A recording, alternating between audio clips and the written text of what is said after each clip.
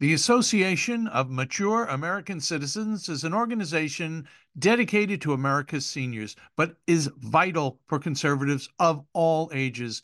AMAC stands out by not only advocating for senior issues, but also by pushing for conservative values that affect us all. By joining, you're not just supporting our senior citizens, you're part of a movement defending our freedoms and securing our nation's future. Plus, membership brings you exclusive benefits like discounts on travel, dining, entertainment, and special insurance rates, regardless of your age. If you're driven to preserve freedom, AMAC welcomes you. This is about uniting youthful vigor with the wisdom of experience in our quest for conservative principles. Sign up now at amac.us/Victor. And for a limited time, get a free gift membership for someone who shares your love for our great nation. Don't miss out on this chance to make a difference with AMAC. Join today at amac.us/Victor and extend the invitation to a friend or family member for free.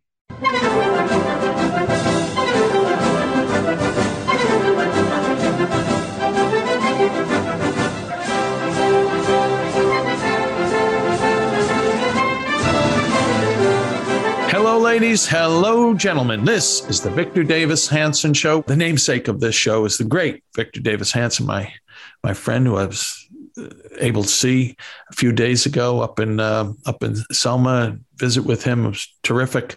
He is the Martin and Ely Anderson Senior Fellow at the Hoover Institution and the Wayne and Marcia Buskey Distinguished Fellow in History at Hillsdale College. I'm Jack Fowler, the host, and we've got some interesting things to talk about on this episode, as we do with every episode. One of the things that Victor does under his Hoover Senior Fellowship is to oversee a very important online journal. It's called Strategica, and there's a new issue out, and we're going to talk about that. Issue number 80, I think. Number 80, the big 80. And we're going to talk about Edward Luttwak's lead piece on it has a significant military history aspect to it. We're going to talk about that. We're going to talk about Italian elections, trans stuff, maybe even a Cuomo. Since we're talking about Italian stuff, let's stick Cuomo in there. We're going to do that. Start talking about that right after these important messages.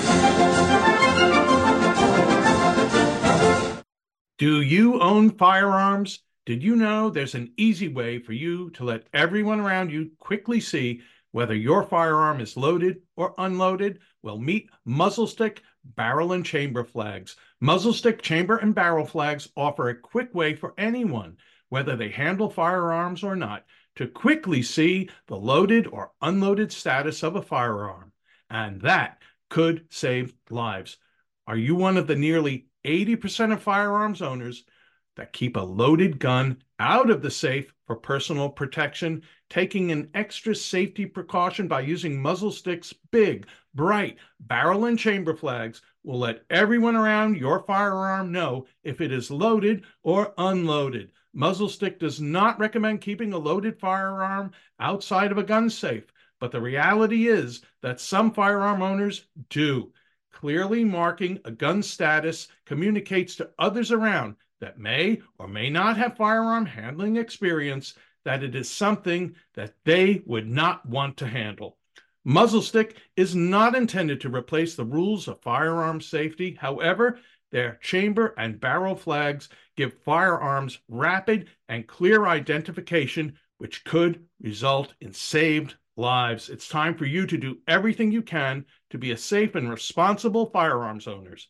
Head over to muzzlestick.com. That's MUZLSTIK.com today to place your order. After all, we all only have but one life. BP added more than $70 billion to the U.S. economy in 2022. Investments like acquiring America's largest biogas producer, Archaea Energy, and starting up new infrastructure in the Gulf of Mexico. It's and, not or. See what doing both means for energy nationwide at bp.com/investing in America.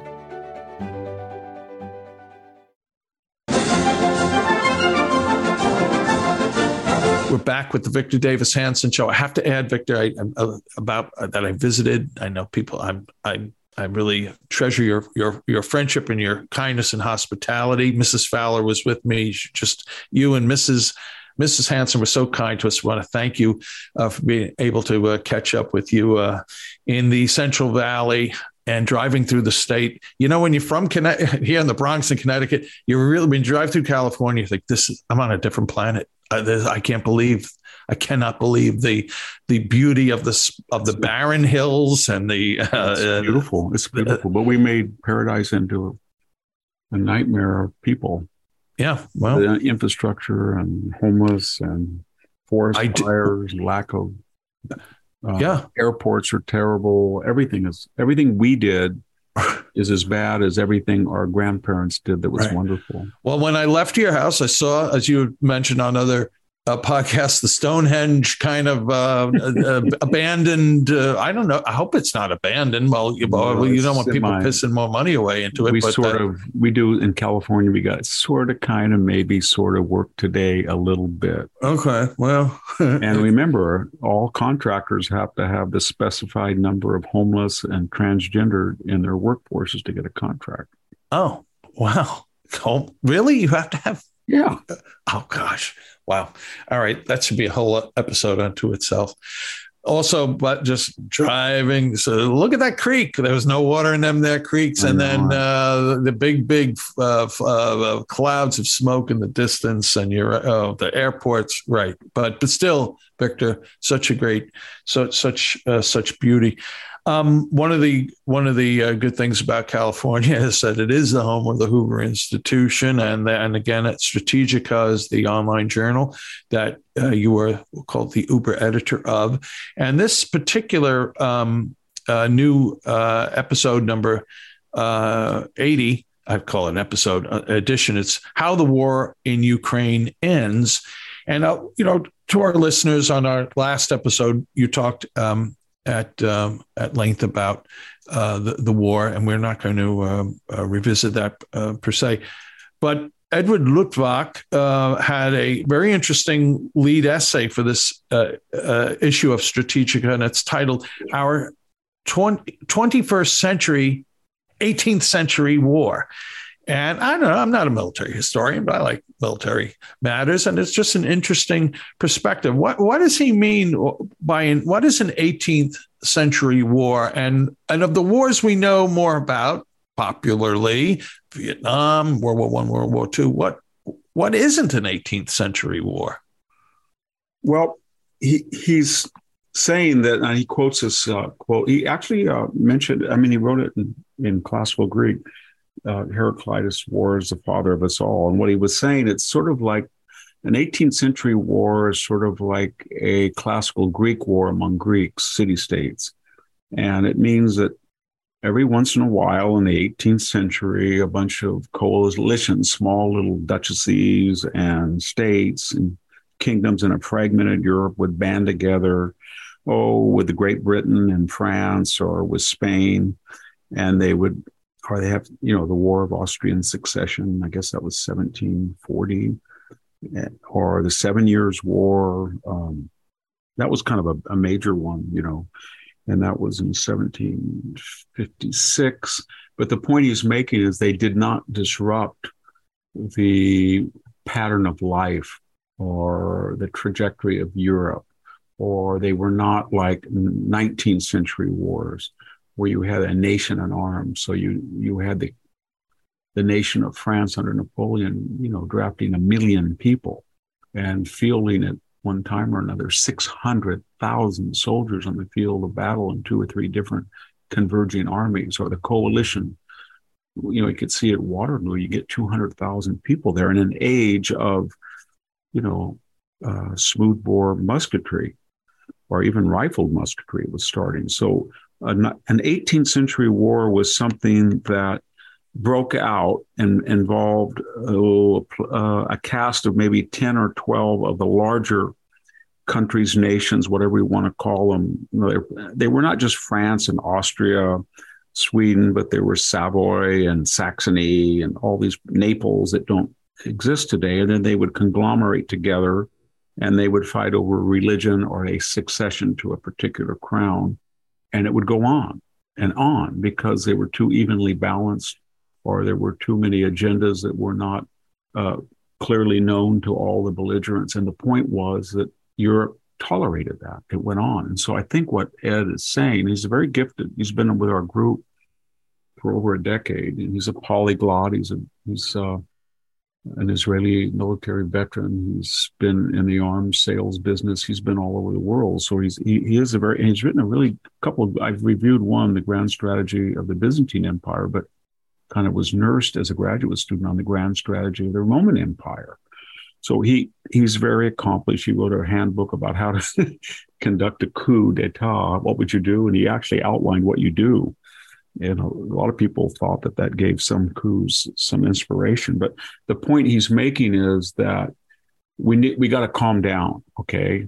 So in his view of this war, it's going to have contours of its own. It's kind of evenly matched. But what we don't want to do is enlarge it to a global war that would involve nuclear weapons, or more importantly, we do not want to destroy Europe on the altar of Ukrainian sovereignty. I guess by that he means, not those are my words, not his, but I think that his essay is saying that Europe can go on like it is. Let them buy Russian oil. Just let them buy it. So what? They just buy Russian oil, and what's the difference? And then they can take Russian oil and get their industries working and sell Ukrainians Leopard tanks. And don't be worried about the hypocrisies and the paradoxes and the contradictions. And each side can, within certain parameters, feed their proxies, and we'll see what happens. But do not think that this is Armageddon and you have to destroy pure evil in Vladimir Putin, and you've got to ruin all the economies of Europe by cutting all their natural gas off to Putin, who will find other customers and has found other customers, and then take the United States and rearm it and square off with the idea of Joe Biden's that you're going to get him out of office. That's not going to happen. And it would be very dangerous to do that. So what he's trying to do is, how do we de-escalate? And one of the ways that we do it, we diminish the importance of the war. We all pull back. We stop a little bit of our excitement. We don't give them quite as many arms. Putin's got his own problems. And then they will slowly trite each other and get to some type of, wow, we are tired, like they did in the 18th century. Let's find an agreement. And the agreement, as he ends that article, will be some type of plebiscite. And right. I wrote an article on that. I mean, in 1935, everybody said you can't trust the Germans, you can't, but the Saarland was all German. Right. They didn't want to be independent. They didn't want to go with the French. They wanted to go back to Germany, and they had a plebiscite, and the Saarland voted, I think, 90%, and it was probably an accurate vote, but nobody wanted to die over the Saarland. And you can argue, well, that just whetted his beak, and he went into the Sudetenland. Yeah, probably so. But I think that's what Henry Kissinger advocated. I think that's what Luttwak advocated. I think Neil Ferguson has advocated that. He's got a paper in this issue. But there's a lot of people who said, if these 70% Russian areas, right, I'm not saying that constitutes the part or all of the Crimea, but they do right on the border with Russia, the land border. If they want to join Russia, and you think there can be a fair election, unlike his forced plebiscites, right? And maybe, I think Ralph Peters, in the same issue, was arguing maybe, just maybe, Ukraine would be in a stronger position to cede these areas to Russia, because then they wouldn't have to deal with restive minorities who are basically Russians and speak Russian. Right. And they would have a more cohesive state. And they could then go into a deterrent posture and, build a huge fortified border or something, where on one side there were people who were far and away majority Ukrainian speakers in Ukrainian. Victor, you're a classicist, not only of languages, but also classic historian and also military historian, which is many people like you for selective reasons. Many people enjoy listening to you for all reasons. But as Edward Luttwak writes in this article, and you just mentioned it about Heraclitus, who wrote, "War is the father of all things," and Luttwak italicizes all. War is the father of all things. Could you explain that a little bit to? Well, I have a collection of essays actually with that title. I think I published it in 2010, and it was called "War is the Father of Everything." And I think he has it quoted there, as I remember, it was "Polemos panton men pater." And I can even remember the fragment number, 53. 53. Yeah, but in Deal's Krantz it is. But the point, he was called the obscure one. We don't, Heraclitus, everything flows. Nothing is the same. No river is the same once you get in it. So he was one of the pre-Socratic philosophers. And in one of these fragments, he was trying to tell us that the stuff of life or the human experience, whether you like it or not, is predicated on the ubiquity of war, which is never going to be eliminated. That's the kind of idea that it's in, and that resonates throughout classical literature. There's a good passage, I think it's in the second book of Xenophon's Hellenica, when Xenophon is writing about discussion in the Athenian ecclesia or assembly, and somebody stands up and says, yeah, wars, so what? They're breaking out everywhere. There are always one beginning, there's always one ending. And what they're saying is that these empirical observers were looking at conflict. Now, it wasn't like Amazonian indigenous people ritual where you come of age, and you scar yourself up with tattoos and you paint your face, and then you go out on a hunting patrol and kill two people from the other tribe, or you throw spears at each other, or you're the Tlaxcalans fighting the Aztecs, where you're in a flower war where you're trying to take captives for sacrifice. No rituals, although people have suggested that was a element of classical Greek warfare. But what they're saying instead was these autonomous little city-states were very jealous of their own property, their ground and borders. And when they had disputes, their hoplite or heavy infantrymen would meet on, as Herodotus says, the fairest and flattest plain, most level, and they would collide, and it was pretty tough stuff. And then they would adjudicate who gets what. And that would break out many times. There's a first Peloponnesian War, there's a second Peloponnesian War. And you get a car today, Jack, and you go up to Boeotia, you can go see the first battle of Coronea. You can see the second battle of Coronea. You can see the first battle of Chaeronea. You can see another battle at Chaeronea. You can go to Delium. It's not too far from Oinoe or Oinophyta or Haliartus, or not too far from Marathon. So what I'm getting at is these places, these little plains again and again become the spots where these armies meet. And in Luttwak's choice of that word from Heraclitus that reflects that reality, he is saying that our concept of World War II or World War I or even Vietnam and Korea, where you get these huge Napoleonic armies and you get this huge industrial commitment and you send them abroad in the hundreds of thousands and they have these catastrophic economy ruining ramifications, that doesn't have to happen. You can say to the Ukrainians, just go back to what you were doing. And I'm not saying that I agree with this. I just want to be fairly characterizing because you're a question. He's saying to the Ukrainians, go back to where you were in 2014 to 22 when nobody gave a blank what was going on in the borderline. You know what I mean? Because they were fighting Russians. Right. And they had come to a point where let's have a cigarette, some tea, and then at 2:00 we'll go out and shoot some rounds off, right? Right. And they didn't come to us and say, we want your most sophisticated weapons. We want intelligence to assassinate Russian generals. We want the ability for shore-to-ship missiles to sink another billion-dollar Russian ship. None of that. And Putin was not talking in those period of time about nuclear weapons. So that was what he's trying to get at when he used Heraclitus and when he referenced the 18th century. Okay. And you can live with it in a way that you cannot live with 19th and 20th century. You can't live with the Civil War. You just can't lose 600, 700,000 people. Right. In a country the size of the United States in 1865. One more of those that would destroy us. You can't live with 80 million dead in World War II with nuclear weapons, and the economy is just producing 80% of their output is militarily related. But you can live sort of, I suppose that's what Afghanistan was. It was an 18th century war. It was kind of every once in a while it flared up and then it died down. The problem with all of this is the 19th and 20th century mindset that is immoral. To have a professional class of warriors just to go out and get killed for what?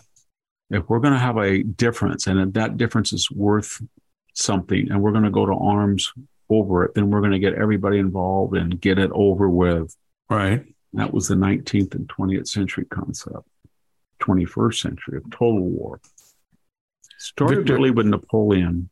Yeah, go ahead. I'm sorry. Go ahead. No, it did. I mean, he was the first person who said to the aristocratic monarchies of Europe, your problem is that you represent your own class and then you pay soldiers to fight for you. But we're a revolutionary society after the revolution, and I can get people to fight for principles and for fraternity and egalitarianism and liberty.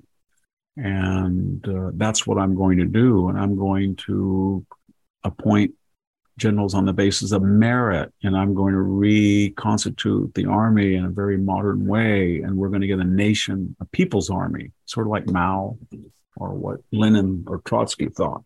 Right. So he suddenly got these huge armies, and Napoleonic 19th century warfare was to line up at Leipzig or, Jena or Austerlitz and just destroy everything in his wake and then dictate terms. That was not 17th, 16th, 15th century. Right. Partly it's technological. He had when you get in cannon and rifled muskets and you're on your way to cartridges in 50 years, you can see what's going to happen. Victor, to our listeners, that you'll find Strategica, and I will spell it. I'll try and spell it without bumbling. Strategika.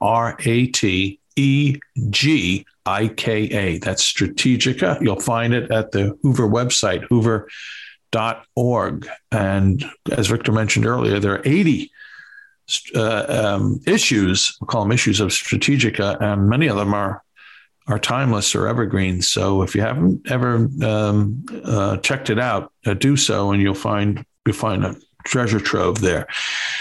So Victor,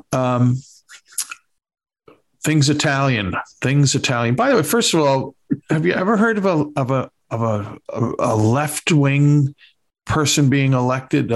This country X just elected an ultra left-winger. I don't recall anyone ever being characterized in such a way. Of course, conservatives are. Once in a while, we say that of Cuba or Venezuela. Well, meaning the sane, conservative, centrist people in the United States. But if your point is, does the left-wing media ever say left-wing? No. No. Of course, they've been saying ultra right wing or the fascists. I mean, whatever. All the terms that are used, probably racist too, for all I know. About Giorgia Meloni, who is the new leader in Italy. I'm no expert, but I've seen a video or two. I'm half Italian, but I don't speak. Unless I heard my grandmother call me drunk, briagone or something like that. I know a few words, but watching her video with subtitles on it, I found her very engaging, and but also she's talking about deeper issues than just the economy and tax cuts and stimulating. And she's talking about the underlying fight for civilization and many of the issues we talk about on this show. We don't want to be a government that says that. We want to be people that say this, that's a man and that's a woman, or that, a baby that's 30 weeks into gestation is a baby, or even prior. So she a very broad cultural conservative, and she won. And of course, she's being vilified. Victor, I don't know how much you've read about her or investigated, if that's the right word. But do you have any thoughts about this woman who's now become the leader of one of the European powers, Italy? Yeah, I mean, there's certain types of politicians on the center or the right that absolutely terrify the left. And that means, to a lesser extent, Marie Le Pen, remember her? Marine Le Pen in France, the blonde. Yes, she's right. She's a little long in the tooth. Excuse me, I'm not trying to be sexist. I think she's in her mid-50s, but she had she's been around a while. Yeah, she had Marianne. Remember the niece that was sort of very good-looking blonde and very articulate. So when these types of figures appear, and Maloney is in her mid-40s, she's a journalist. So she understands journalism and she understands the left and how it uses and manipulates the media. And she's very well spoken and she's a totalist. And by that, I mean, it's not just politics she's saying. She's trying to say, she's warning the West beyond Italy's borders. And that's why they find her dangerous, because they feel that she's charismatic and has a message that is not confined to local Italian politics. But they look at her and they say, oh, she's more charismatic than AOC. And unlike AOC, she's no dummy. And she's been around and she understands how we do business and she knows how to counteract that. And she's a totalist. For her, in her mind, it's not just conservative governance that's there, but it is, you're never going to win or you're never going to restore the primacy of Western culture and all the good things it does for the world and for its people, unless it's not just to close the borders. So you're not the dumping ground of the world. I use that term. I mean, that's what the Europeans have used it. It's not just that you're not going to commit economic suicide by shutting down natural gas plants or nuclear power plants. It's not just that you're going to disarm and allow your enemies to threaten you, but it's also these people on the left despise the history of Europe, the church, its traditions, and they want to destroy it. And she's trying to warn people as a very young, charismatic, attractive young woman who, as I said, has been in their business. I mean, I think her favorite author is J.R.R. Tolkien, and she went to something called Hobbit Camp or Camp Hobbit. I saw her on TV the other day. And so if you look at the Tolkien-esque view of the world, it's sort of influenced by the tragedy of World War I and the 20 million people who were killed in the trenches that created cynicism and sarcasm and modernism. And, when you look at that novel very carefully, he's looking back and saying, we live in a debased age, and there used to be men that lived 200 years, and Gondor used to be, and now and the elves and all these wonderful people. And then this black cloud came called Sauron, and then Saruman, and these were totalitarian philosophies, the one being, I guess, modern Nazism, or the betrayal of the West and Sauron, and the other being the red communist menace and the Red Tower, the Dark Tower in Mordor, which I think in Tolkien thought was even a greater threat than Hitler, who could be defeated and was defeated in Tolkien's life, just like Sauron was. Right. So she looks at all that and says, this guy understood that for the West to revive again, it has to have a fertility rate of 2.1 or 2.2. It does not need immigration. You cannot assimilate, integrate, intermarry millions of people from North Africa. It won't work. She's saying it has to have secure borders. It has to have a strong defense. It's got to have a national pride, not just some murky, who do you call head of EU kind of stuff, because everybody's a taker and nobody's a giver. And that type of conservatism, which is 24/7, 360, it's cultural, it's economic, it's financial, it's social, it's political, it's military. That is scary. And it has a lot of appeal to people who are drifting along in modern society in sort of prolonged adolescence. It's kind of a reification, or I should say a distillation of the Jordan Peterson phenomenon in the United States. And why did he take off? Because he stood up and said, I know the left better than you do. I've been with them my entire life. I flirted with their ideologies myself. I teach in a university, and I can guarantee you that it leads nowhere but to unhappiness and moral and cultural relativism and nihilism. So I'm offering you a handbook, a guide, a pathway out of it. Right. And that's what she's trying to do. And that's why people hate her so much.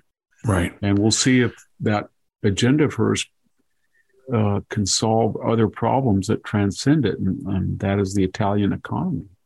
Because what she's basically going to have to do is saying we're going to have to be Italians, but we can't be complete Italians and borrow all this money and not have a productive work week comparable to other European countries. Right. We'll see. Italy is. I hope she succeeds. And when you see a figure like Viktor Orban's another one, the left goes crazy. They cannot stand them. You can get some socialist that stands up in Cuba and kills 20,000 people, communists like Castro, and Michael Moore will go down there and say he's a great man. But you can't. Just some kind of right-wing reformer, conservative reformer, they go nuts. But they go especially nuts when they're bright, they're attractive, they're young, and they're well-spoken. And you're right. When you listen to those speeches and you see them and what the text of them, it is pretty powerful. And then the idea that she doesn't take anything off anybody. When you have this sort of Trudeau on steroids, Macron, who weighs in on everything with this haughty Gallic arrogance. And he sort of says, oh, yeah, she is a threat to the entire European. And she just says, don't lecture us. We know what you're doing in North Africa. You know what you're doing in there. You're exploiting the North Africans. You're in Africa. You're taking their precious metal for batteries. You're in your old former imperialistic colony. We don't do that in Italy. We don't go into Somalia or Ethiopia or Libya, but you French think you still have rights to do that, to tell you Africans how to be French. We don't do that, and don't lecture us. And so she really took after him. Yeah, it's very inspiring. Even I'll say one thing about, by the way, Tolkien was a great Catholic, and much of what he wrote was based on his faith. And she's a faithful Very Catholic. I think about the fall and redemption and the afterlife. There was a lot of Catholic symbolism in Lord of the Rings. Right. I feel for Maloney trying to be more Italian than the Catholic Church, even though the head of the church, well, he's Bergoglio, Italian via Argentina, but you have a very liberal church and a Catholic leader who's more Catholic than the church. So it should be interesting dynamic. I know that's fascinating for me is when I've been reading about her, she's getting most of her flack, not from the left, but from the left-wing church.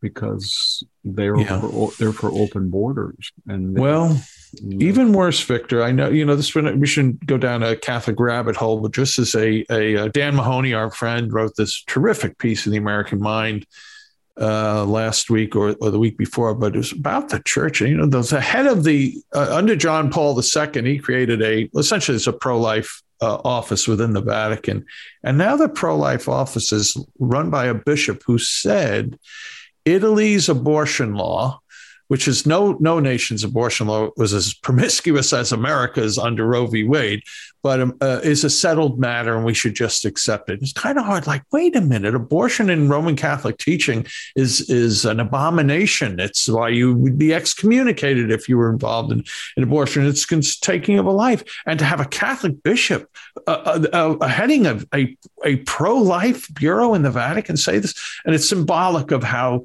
diseased the church at its hierarchical level is, and how clericalism is also. I can feel why my Protestant brothers wanted a Reformation, and I think we may be heading to that. But she's internally within Italy. That's of course the culture is steeped in Roman Catholicism, even though most people don't practice it, but it's still very much part of the culture. I just remember that she said that famous speech, I think, that got her attention.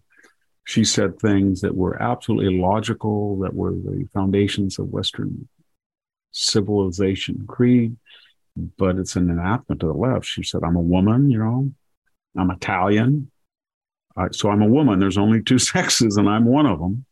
And I'm Italian. I'm not a Euro citizen. I'm a citizen of a particular country with an illustrious history.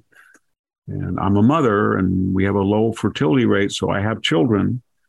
And then she said, the worst of all, I'm a Christian, and I believe in a hereafter, in the duality of body and soul, and it requires faith other than besides reason. And we don't care how reasonable the modern world claims it is, it still can't quantify why we're here with data or math or physics. It requires faith in the Christian tradition. So that was, and then, everybody said, that's what Mussolini said. No, he didn't. He said, fatherland and all of that stuff. But she's scary. She's volatile. She's revolutionary. She's well-spoken. And when these figures appear on the conservative side, whether it's the younger Le Pen, who was kind of a little bit more savvy than Marine was, she kind of dropped out after her failure. Or you see a guy like Reagan, or you see a woman like Thatcher, they just despise them because they're very charismatic figures and they appeal to people across the political spectrum. And one of the things, as I remember, she said, I'm here for everybody. So she was basically saying, I'm not here to advance a right-wing agenda. I'm here to convince you that traditional conservatism and traditionalism will be in your benefit, and I'm going to show you how, and you're going to like it. And remember also, Victor, appealing to Italians as Italians who still must be smarting from several years ago when I don't know how the hell they did it. The EU imposed Italy's leader on them. Let's be honest that Portugal, Ireland, Spain, Greece, and Italy were run by the Deutsche Bank. Yeah, right. Yeah, they ran it. They told them exactly what their budgets were going to be, what the interest rate was, what their tax schedules were going to be. And let's be more honest and say the Germans knew that there were more Mercedes per capita in Athens bought on time than any other city. And they were perfectly happy to send them Siemens and all of these Mercedes and BMW to this consumer little country of 12 million, and just so they got the high interest rate, 7 to 8%. And they knew they couldn't pay it back. But it was the idea that it was a Ponzi scheme. We'll give you our stuff at high prices. You buy at high prices. We'll loan you the money. Just keep paying the interest. And then when the whole thing blew up in 2008, it's, my God, these people, what's wrong with them? They take siestas. These damn Southern Europeans. So they're gambling in Casablanca. Hey, Victor, let's talk about another Italian-American, Chris Cuomo, and we'll do that. I thought you were going to say Anthony Fauci, so thank you. No. Yeah. And we'll do that right after these important messages.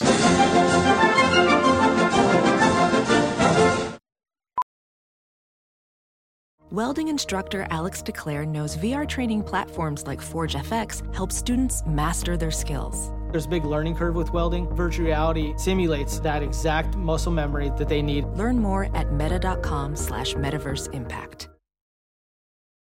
As you write your life story, you're far from finished. Are you looking to close the book on your job? Maybe turn a page in your career? Be continued at the Georgetown University School of Continuing Studies. Our professional master's degrees and certificates are designed to meet you where you are and take you where you want to go. At Georgetown SCS, the learning never stops, and neither do you. Write your next chapter. Be continued at scs.georgetown.edu/podcast. We're back with the Victor Davis Hanson Show. My good Swedish friend, Victor Hanson, S-O-N. Do not do S-E-N. Go to Victor Hanson. I always tell our audience, Swedes are Danes with their brains blown out. That's what I'm told.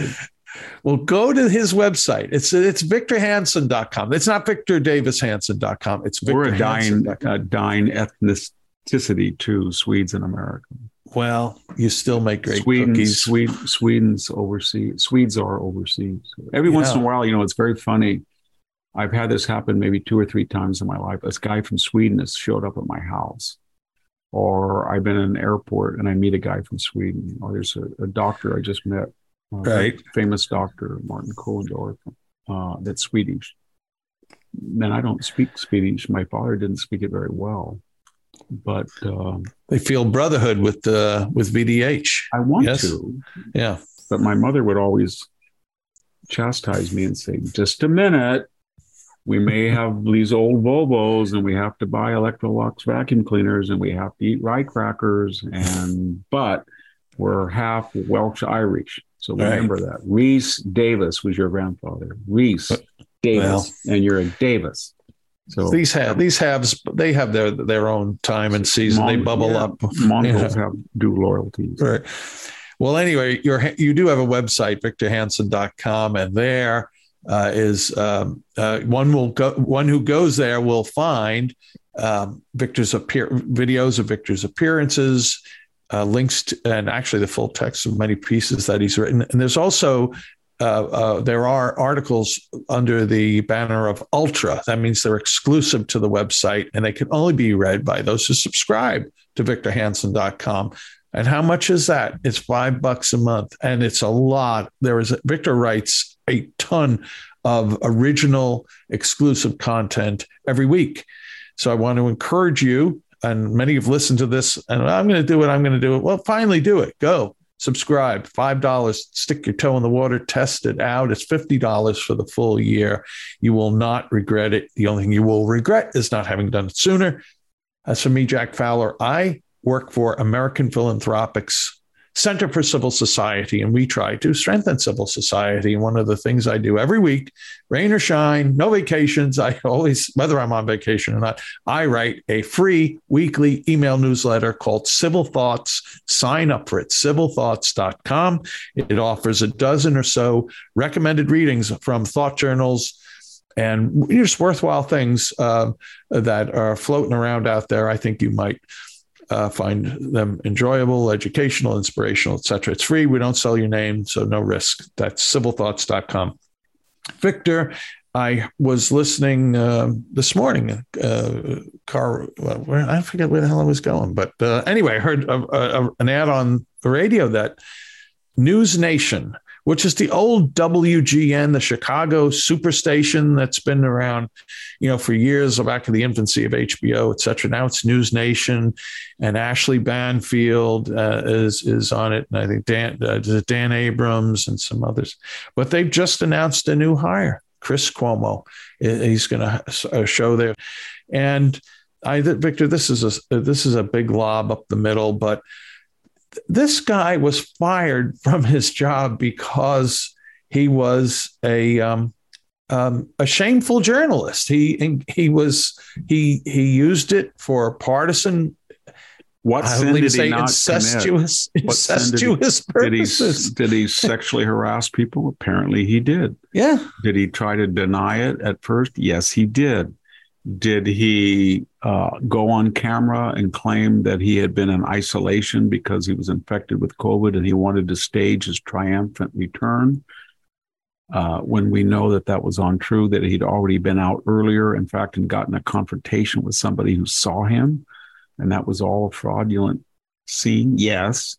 And did he interview his brother at his brother's, the governor, Andrew Cuomo's time of, accusations and turmoil, where several women said that he pawed them variously? And then did Chris Cuomo interview him without telling us that there was no firewall between them? In other words, that he was publicly on TV during the day, sort of disinterestedly, supposedly interviewing his brother, why in the morning and night they were on conference calls strategizing how to get him out of his sexual harassment trouble.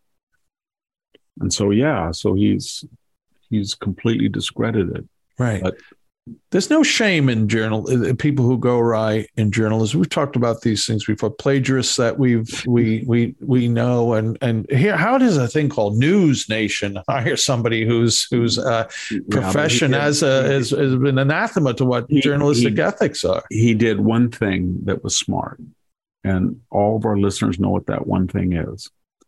When we go into our professions, whatever you're listening out there, whatever profession you're, a high school teacher, principal, reporter, CEO, whatever it is, at some point in your life, somebody's going to offer you a deal. And the deal is this: shut up, nod your head, faint. We don't care what you really are, but go through the motions that you are woke, you're left, you're part of the team.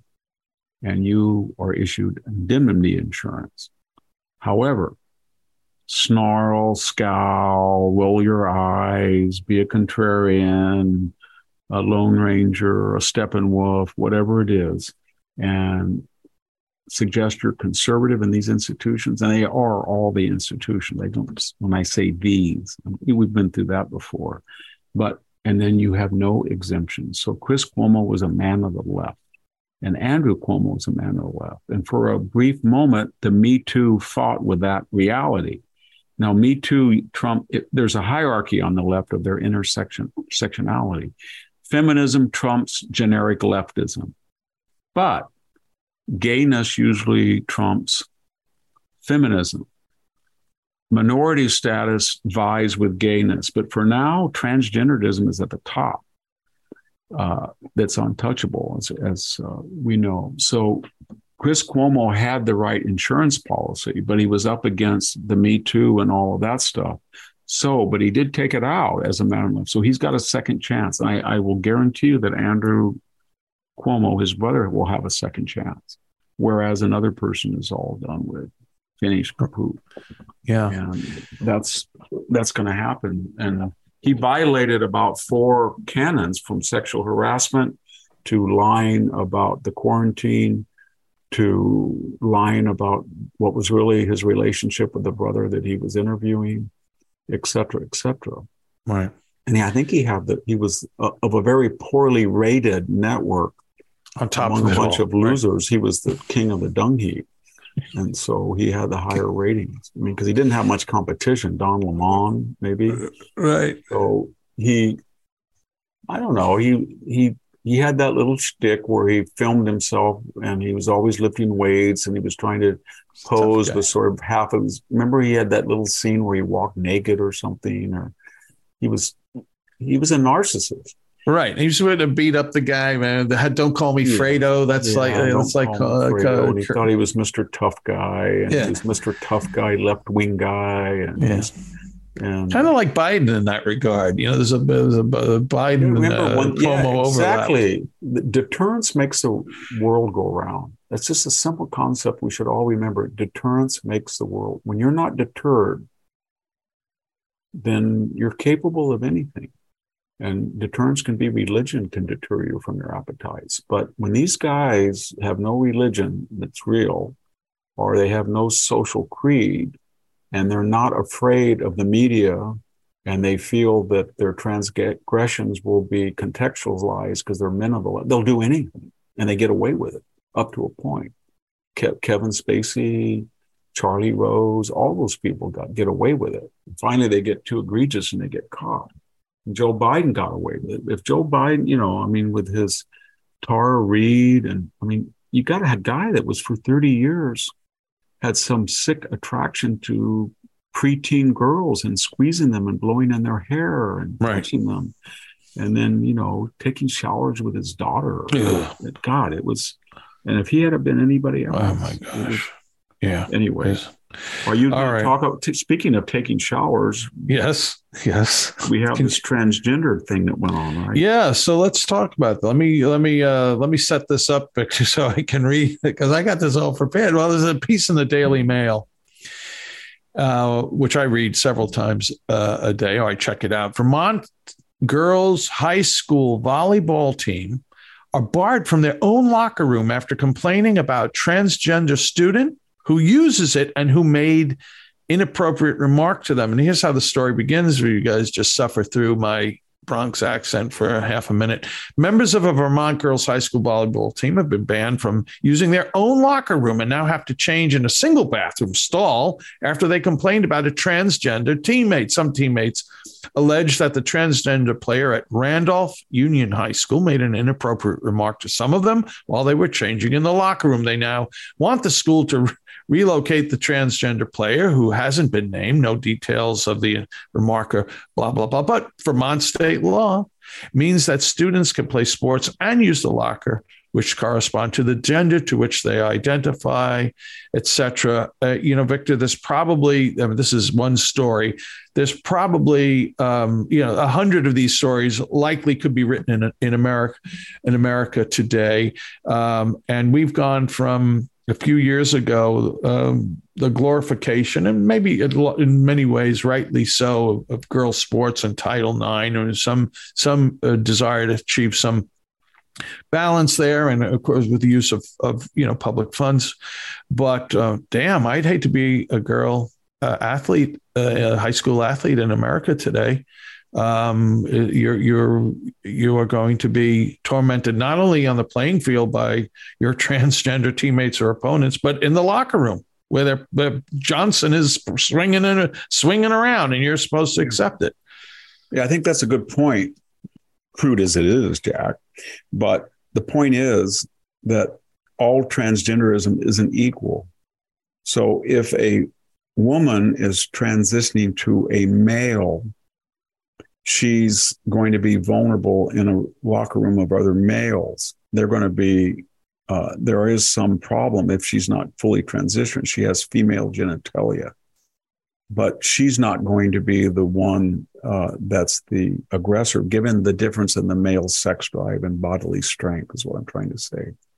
But when you get males that are biological males, and we know this from prison, Jack, that when you put biological transitioning women, even if they are not genuinely transitioned, and you put them in female prisons, we have case after case of rape and assault, especially in Europe and Britain. And we know that, and we're already reacting to it. So when you bring in a biological male with testicles and a penis, and you put them into an environment where a lot of women have to shower and feel kind of awkward anyway, naked among other women probably, but at that age, everybody is awkward. But then you put somebody with male genitalia in there, and he says something to the effect that we don't know quite what it was, but it's obviously sexual in nature, then you can't just drive them out and say that they're transphobic. It just doesn't work that way. I'm sorry.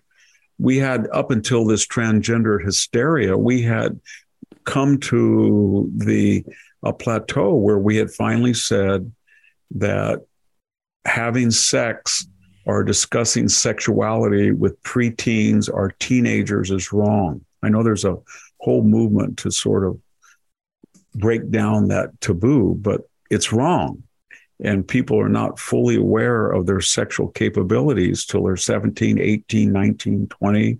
We do have things in states of the age of consent, 16 to 18, for a reason.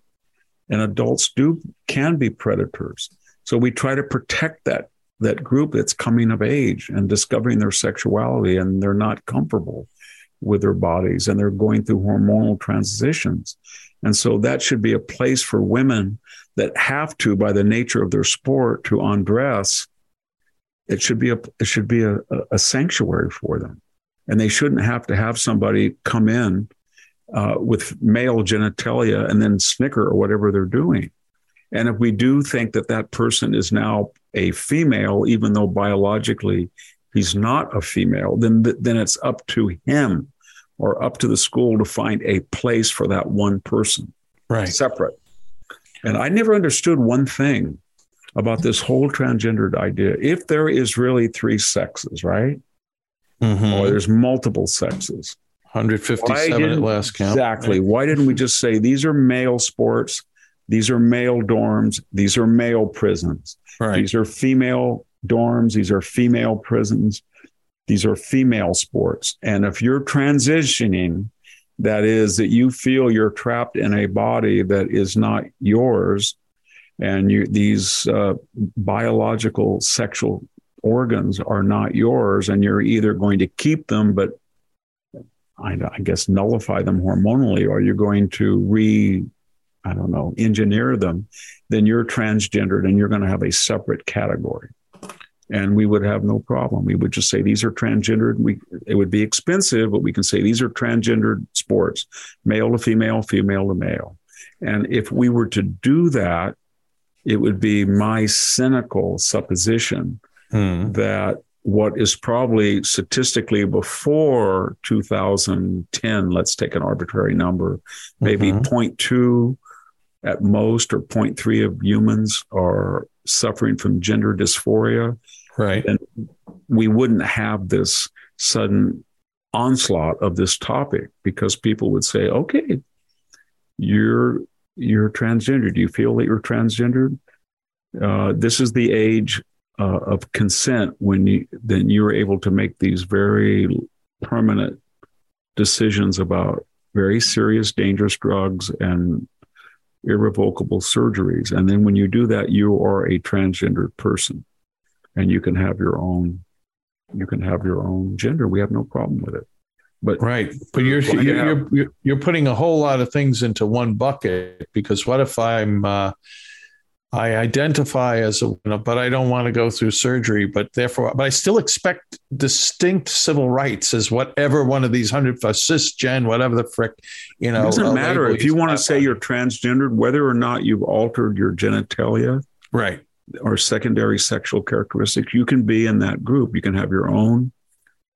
You can that is a problem for the transgendered community to work out. Yeah. But you're not telling the majority of young girls that this is the way it's going to be. And you're going to sit here why a man that has budding breasts walks around with an erection in front of you. Yeah. It's not going to happen. We're going to have five guys we're going to say to males, this person is not going to be in the gym and suddenly take off his clothes and you're going to see a vagina right in front of a young man. It's not going to happen. And you can deal with these much more amicably and responsibly within the transgender committee, and we'll give you the resources. We're going to have every dorm. We're going to have a smaller little dorm that says this is for transgender. It wouldn't be hard, but it would do one thing. What? It would take the patina off of it. It would take this idea that it's so cutting edge. It would just be a normative decision that we would all kind of say, nature has weird idiosyncratic ways of working. And every once in a while, a person who has a brain and a central nervous system that is one gender is put into a body of the opposite gender. Sometimes we can't determine that because they may be homosexual or lesbian. We don't know. But often these people are in a separate category and they need separate facilities for them. And I don't think anybody would care. I wouldn't. Nobody would care, but I do care when they destroy female sports, when all young girls have all of these heroes and heroines, I should say, that have made all of these wonderful strides in female sports and swimming lessons and equestrian swimming records and equestrian achievements. And suddenly you bring a biological male with a different frame, stature, muscularity, skeletal system, and then they just destroy all that. Right. It's wrong on so many levels, Victor. We've seen a one-on-one swimming at UPenn, but I think we'll see sooner than later 5 guys, Fresno State, just to pick a school in your vicinity. So we're all women, and we're trying out for the girls' basketball team, and we're going to be the national champions. I don't think so. No? I think the problem that this advocacy has is it's butting up against certain elements of the leftist coalition. It's butting up against lesbianism. It's butting up against the gay community. It's butting up against feminists. It's butting up against the left wing. And so you can't quite say that these are right-wing nuts that are bigots that are after sexuals or, transgender people. You can't. Actually, Victor, there was a guy. Did you see this story? The guy, he was at that, what was it? The Stonewall, but way back where, where the gay movement publicly started. And he was beaten up at some rally, some trans parade. I forget where it was. It was, I don't know, it was in the Northeast about a week ago. And he held up something. Listen, stop stealing. Essentially, a sign like "Stop stealing the gay movement" or compromising it. That was not what the sign said, but it was essentially like that. And they literally beat him up. The trans. I mean, so you're right about the gay movement, butting head, and the lesbian movement. What I think what's so strange about the trans movement is that they have this historical ignorance that they feel that suddenly in the 21st century in America, people came of sophisticated age and knowledge and greater humanity, and they appreciated this. No, it's an ancient question. If we had time, we could go back to the poet Catullus. And, he wrote 50 to 30 BC, and he has a poem called Attis, Attis. And it's about the importation of the rights of Cybele, and a young Western Italian Roman decides to join this cult, and he's sexually ambiguous. And he goes into the ecstatic rites, and they hit the drum, and he does this. And then in this ecstasy, he cuts off, I think in Latin in the poem, as I'm calling by, it's ponderous, the neuter plural is pondera. He cuts off his testicles, castrates himself to become a feminine figure. And all of a sudden the poem switches, and he's referred to, get this, as illa rather than ille, that he has the feminine pronoun halfway through the poem. Okay. And then the rites, the wine, everything ends, and he's stuck. And so he looks out at the coast and he regrets what he did. The point that I'm making is that self-castration, point that I'm making is that the Romans were quite aware of gender dysphoria. They were quite aware of transitioning. They were quite aware of people who wanted to remove their sexual organs, even in the age of pre-surgery. And if you go look at the Satyricon, a novel written somewhere, I don't know, it must have been written 50 to 60 AD in the Neronian age by a Roman aristocrat, Petronius. You can see that cross-dressing, men wearing wet makeup, just flagrant everyday gay sexuality, sodomy, anything. And you can see people who are transgendered and transvestites.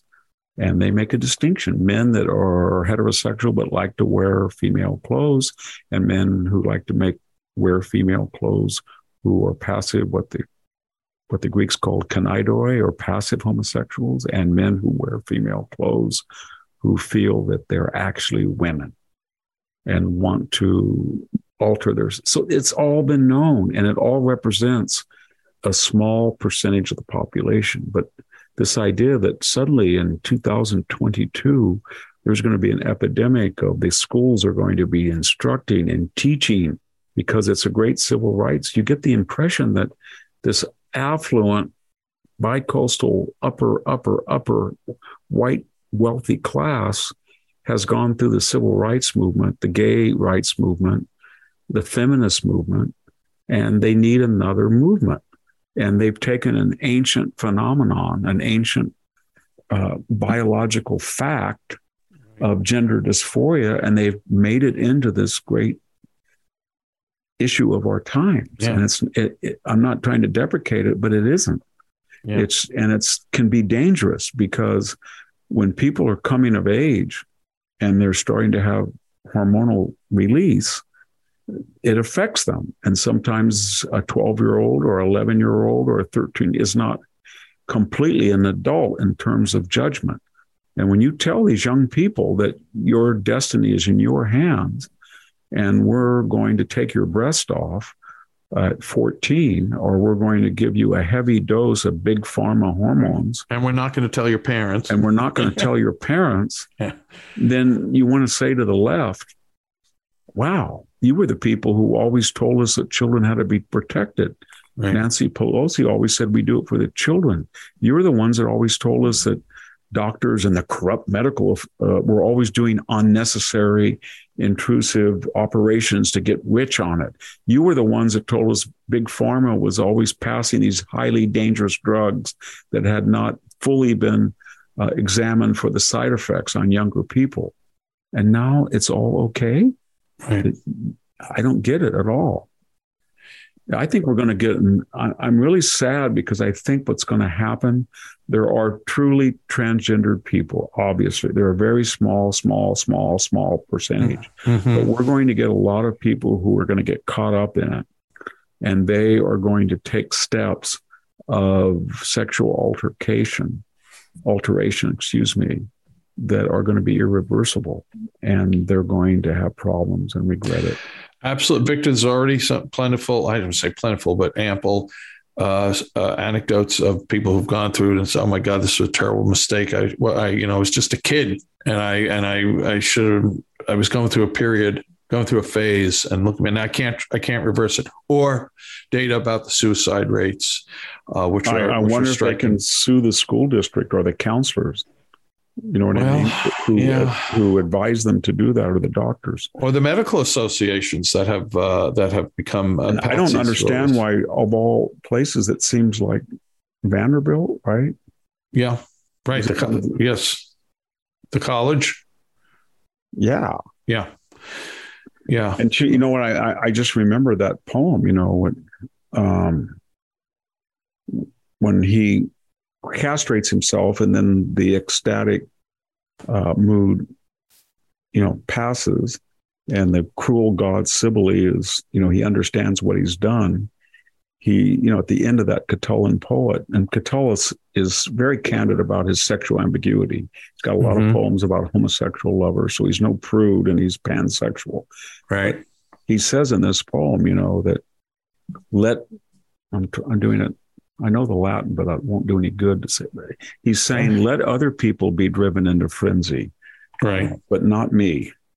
And so what he's suggesting is that this urge to, I don't want to use the mutilate because that's sort of the Roman idea, but the idea that you're going to alter your sexuality is something that's irreversible, and it's sort of a fit that you're in unless it's carefully done, and you're going to regret it. And this is somebody writing, as I said, around 40 BC, who must have seen people do this, that under the guise of being servants of Cybele, is what I'm trying to say.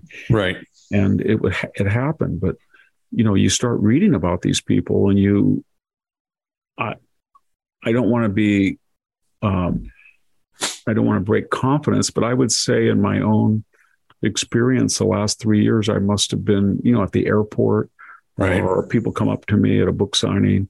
I must have had 15 incidents, or people I know, and they'll come up and say the following. My daughter is transitioning. She just came home and told me she doesn't want to talk to me. She's transitioning and she's getting this advice, and she's now in the hands of the school district or her doctor.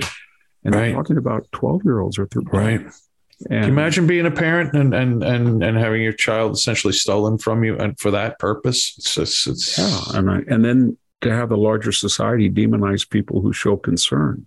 Right. And it's one of the strangest things. I always thought that the liberal community was on the side of powerful women and did not want men in prisons, or people with male genitalia in prisons. I thought they were fighting for generations to make female sports comparable to male sports in terms of investment and expenditures. Right. And I thought that they were trying to distinguish and reassure the gay community that they would not be subject to systematic discrimination. And yet this thing comes along and it kind of blows up all of that work. Yeah. If I was a young woman right now and I was playing tennis every single day, and my whole dream was to get a scholarship to go to Berkeley here in California or USC or something, and somebody who was a male could just appropriate that, I don't know, it would be hopeless. It's not fair. It's not just swimming. You see it in track especially. Yeah, the big case in Connecticut, the high school, yes. The kids a little more, there are lots of parents who think their kids' high school sports is going to be a scholarship pathway. Mm-hmm. And obviously that happens to a significant number of people. There are many more that doesn't happen to that have those dreams. But you would be the state champion as a woman, as a young, girl, except, this dude just won. And I'm not the state champ. And there goes my dream of a scholarship. It's just terrible. It's terrible. Hey, Victor, I found what I mentioned before about the guy. It was in Burlington, Vermont last week. Veteran gay rights protester, 74 years old, who was at the 1969 Stonewall riots, was attacked by pro-trans mob at Pride event for a sign dismissing transgenderism as woman face, a la blackface, So it's, there's real contention between these movements that many people would think, they're all on the same side, aren't they? Sort of. No, they're not.